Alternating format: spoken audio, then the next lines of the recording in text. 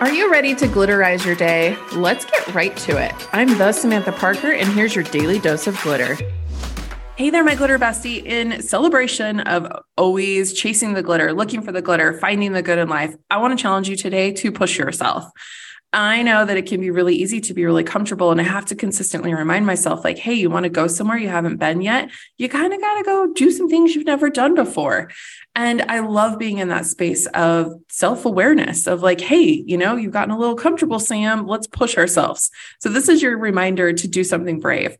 I recently did a TikTok dance, and I know everyone, when they're doing content, they're like, I'm not going to dance. And I'm like, you know what? That looks really fun. Like, all those people out there doing TikTok dances look really fun. And I happen to have a friend, Lacey, L-Dub, and Trish, shout out girls, you are amazing.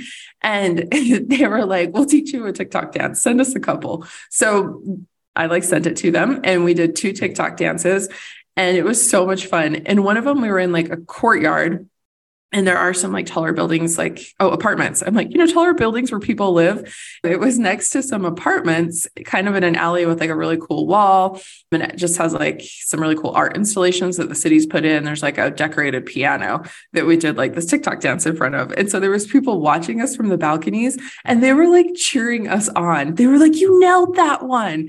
And it was really fucking cool. So I don't know if you want to do a TikTok dance, but I'm just saying, be brave today. Go out there and do some fun things. And if you guys want to see my TikTok dance, it was the dance with your hands. It's from the Wednesday Netflix show.